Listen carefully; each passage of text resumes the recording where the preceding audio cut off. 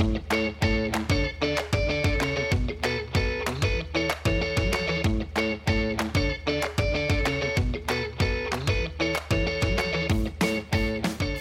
to Uncorked, another podcast brought to you by Team Corker. I'm Steph, here with Matt. Hey, Steph. How's it going? You know, today feels like a really good day. Oh, tell me why. Well, I feel like, we just had a really great team meeting. And there's something about the energy of bringing people together to rock on ideating what's next. And I'm feeling really charged, to be honest. Yeah. I must echo that because what I got out of the team meeting today was how much everyone around the long table is a generator and a contributor to the conversation. Mm-hmm. And it's like we've run out of time because everyone has something to contribute in their own perfect, beautiful way. It's real. Yeah, and it's not always like that. And so the topic of today's podcast is actually, really related to Relevant. this notion of how do you get the people around your table that are these generators? Wait, let me just qualify. Do you feel like we don't always have team meetings as productive as today? Or do you mean not every team that exists out there? Like, I have been on teams where I'm watching the clock being like, when can I leave? Right. And Fair. so I recognize that not every team meeting Will have team composition has the people around the table like we do. the dynamic. Yeah. Well, we wanted to riff on this. It really felt like a perfect podcast topic. And it's timely because we have relevant examples to share on what it's taken for us to build our team and what has gone into hiring your own team. And I think it's really what I value about this conversation with us is that a lot of the conversations we're in with our clients is how do you build your team? Totally. And we're going to flip that on its head today and be like, okay, here are two business that are saying, how do you hire for your own team?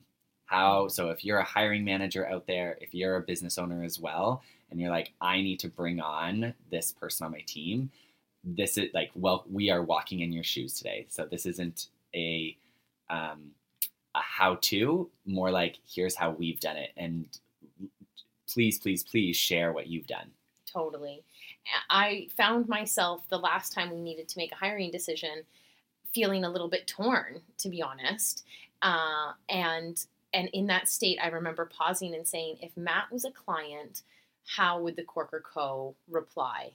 And that actually helped us make decisions very quickly. Mm-hmm. And I said, if you were a client, I wouldn't let you hire this person that you've ranked as a B. And then you said, well, I guess we're back to the drawing board. And that's how it happened. Yeah. So that was neat. Let's dive in. Yeah. I have an idea of a framework for this conversation. Okay. And that is similar to that of a race report. One of my favorite ways to look back on a race is to say, what was the highlight? What's the low light? And what have you learned?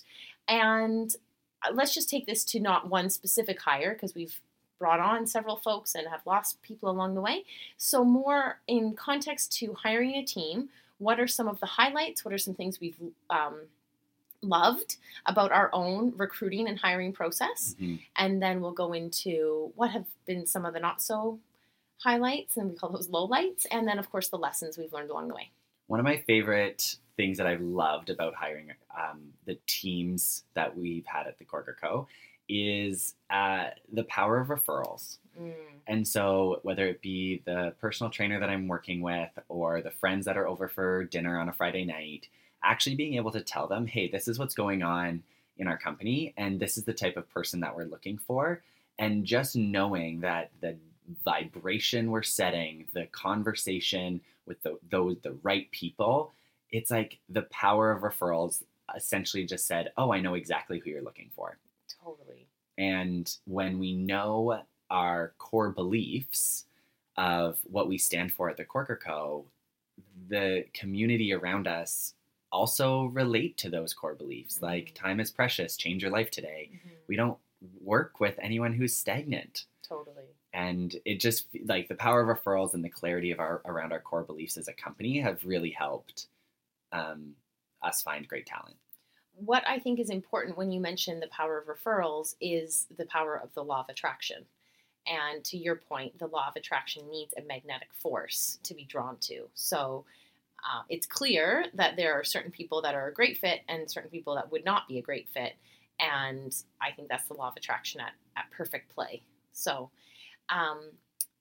another thing that I would say has been a highlight is that we have been flexible and agile in our approach to hiring.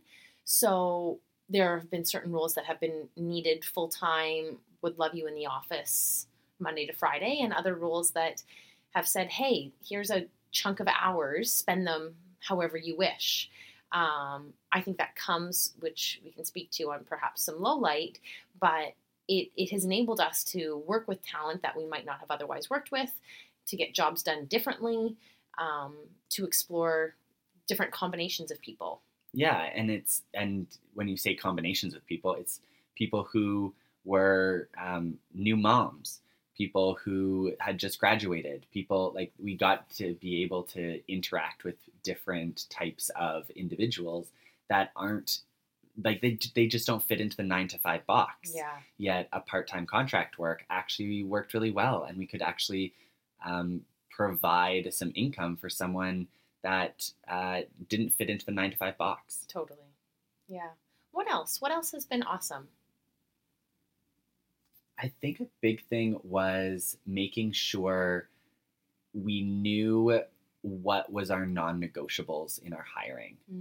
And so when we would look at a candidate and say, do they meet all of the beyond the job description, beyond the role that they're satisfying, what are our non-negotiables from a culture perspective, and what are our non-negotiables from a skills and talent perspective? Because at the end of the day, you can have a laundry list of these things, but if they're not hitting these 3 major pieces, will they fit? A huge one was health. Yeah. We never wanted to be in a fight match about, do you want to go for a run? Or how did you sweat today? Or the fact that McDonald's disposable cups are not allowed in the office. Yeah. I hope McDonald's food is not allowed in your body, but that's your own choice. Yeah. And then in terms of when we were looking for specific roles, if people didn't have a certain skill set or a certain passion toward an area of our business, then it's like, we're not going to be able to teach you the passion. You need to be able to have that passion. And if it didn't come across, then we obviously chose different options. Well, I think that's a perfect segue into the low light, because the highlight is great clarity around the type of candidate that we've been looking for. And with great clarity becomes powerful decision making. The kicker is that sometimes you're in a place, you're in a bind, you have an open role, you have a list of things that we need help with, and we were coming up short, that we were, hitting the sort of 80% person. And the low light is where we go to, and I see this with our clients as well, is, well, we could make that work. We can make 80% work. I mean, it's 80%. It's okay. And we all know that the magic 20% to make it 100 is what's required. So what was it like for you meeting 80% people, and what even gave you pause for thought? Because you weren't an immediate no. You definitely considered them.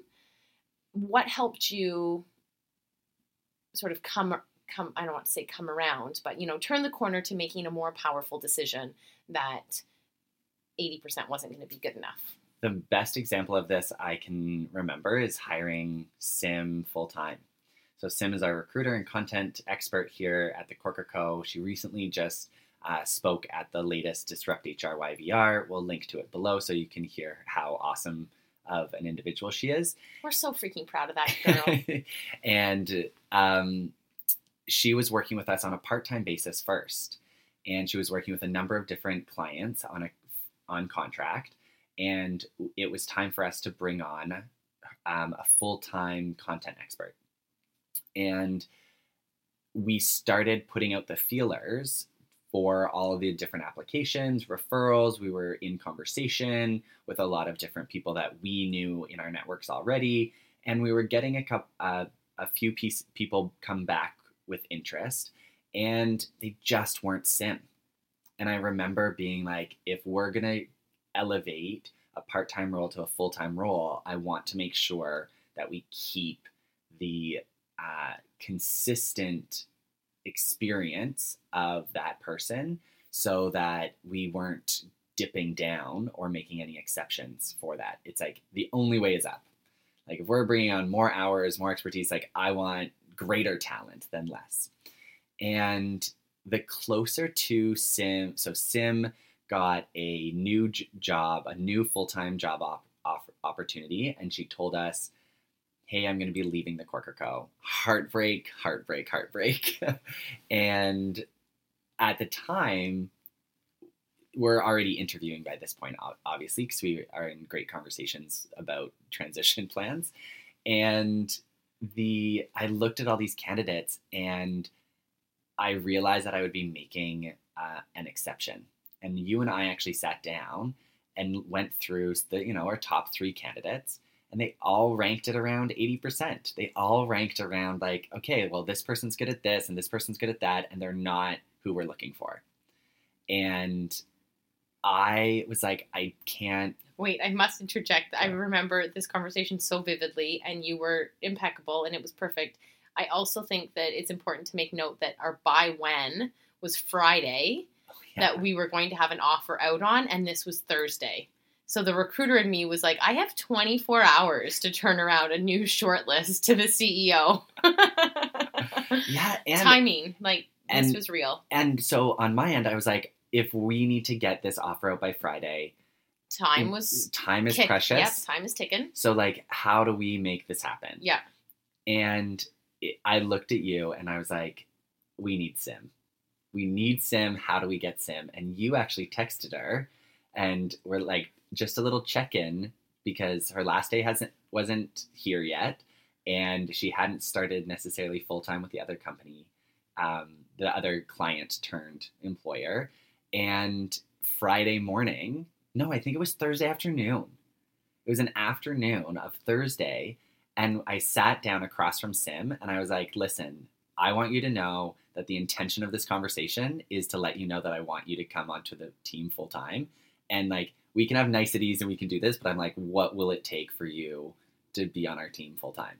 And luckily she was like, I want to stay. I was like, perfect.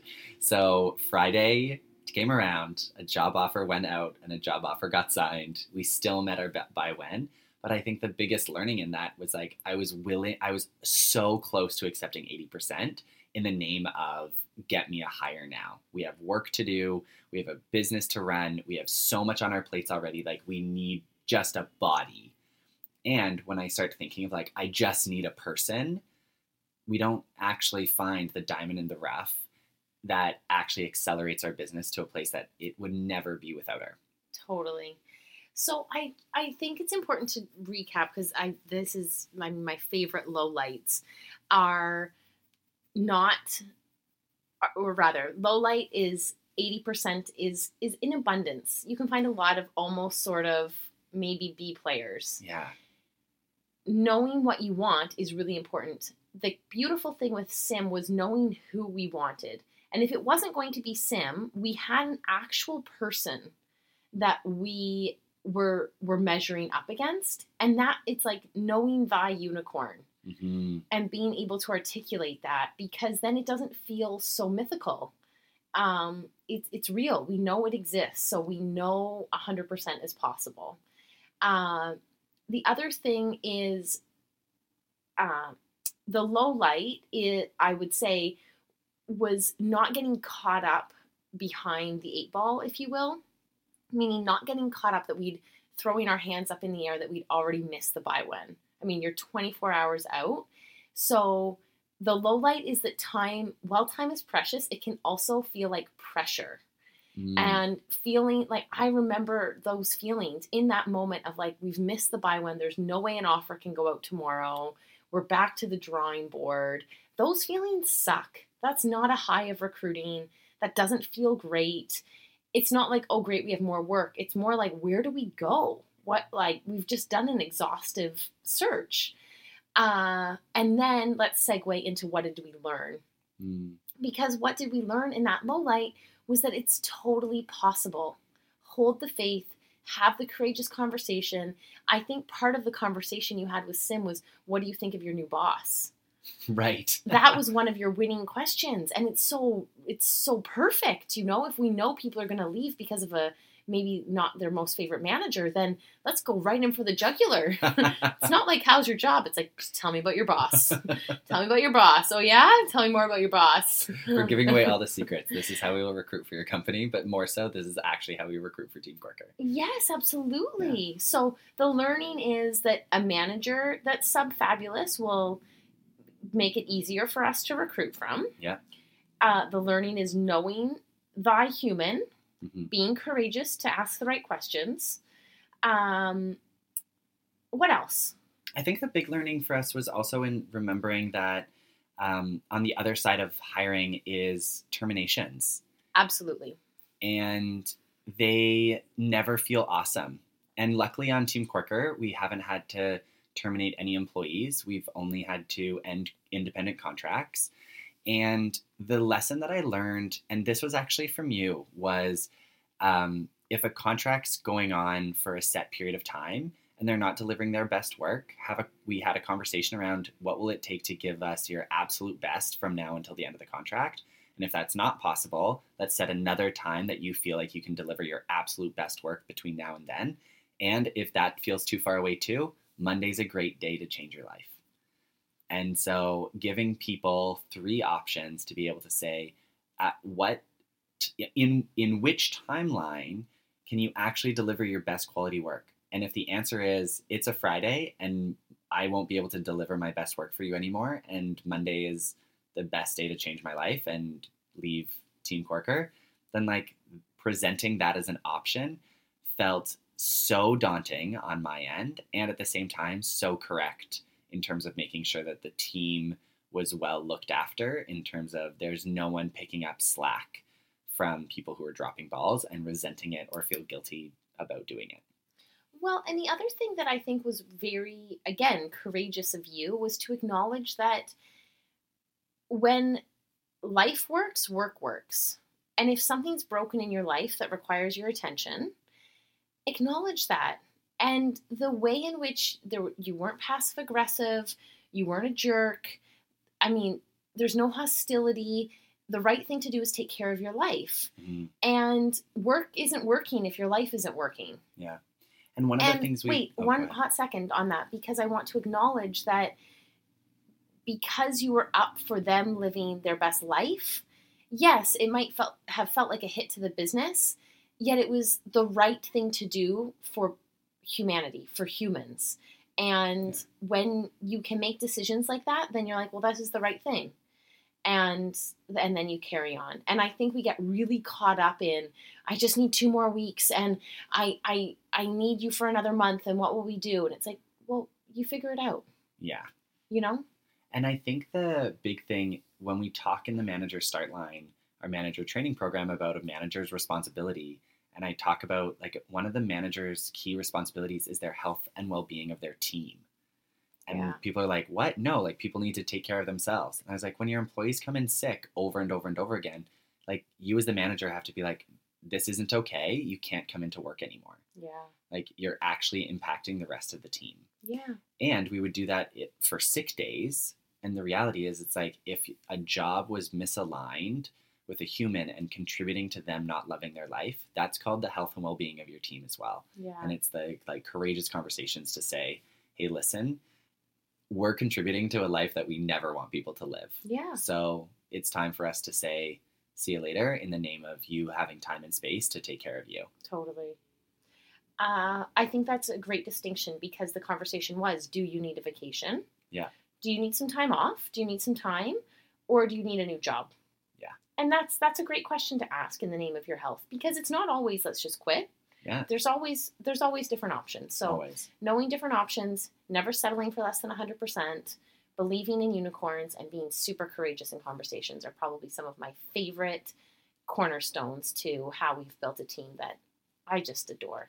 Freaking A. Shout out to the team of Team Corker. We Oh, love you, man. past, present, and future. Like, Absolutely. we're so grateful for everyone that has been a part of this journey. And at the same time, like, man, hot damn, this team is on fire right now. Can't keep up.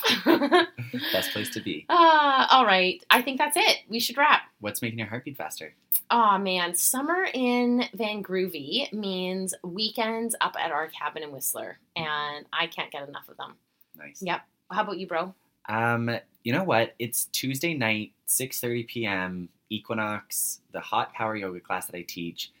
What blows my mind is as the heat kicks in with the summer months, people are still showing up for instead of hitting a patio. And like, it just means the world to me that there's a group of people that put their health in priority in a way that like supports each other. Amazing. Because the class is better when they show up for each other, and it's just really rad.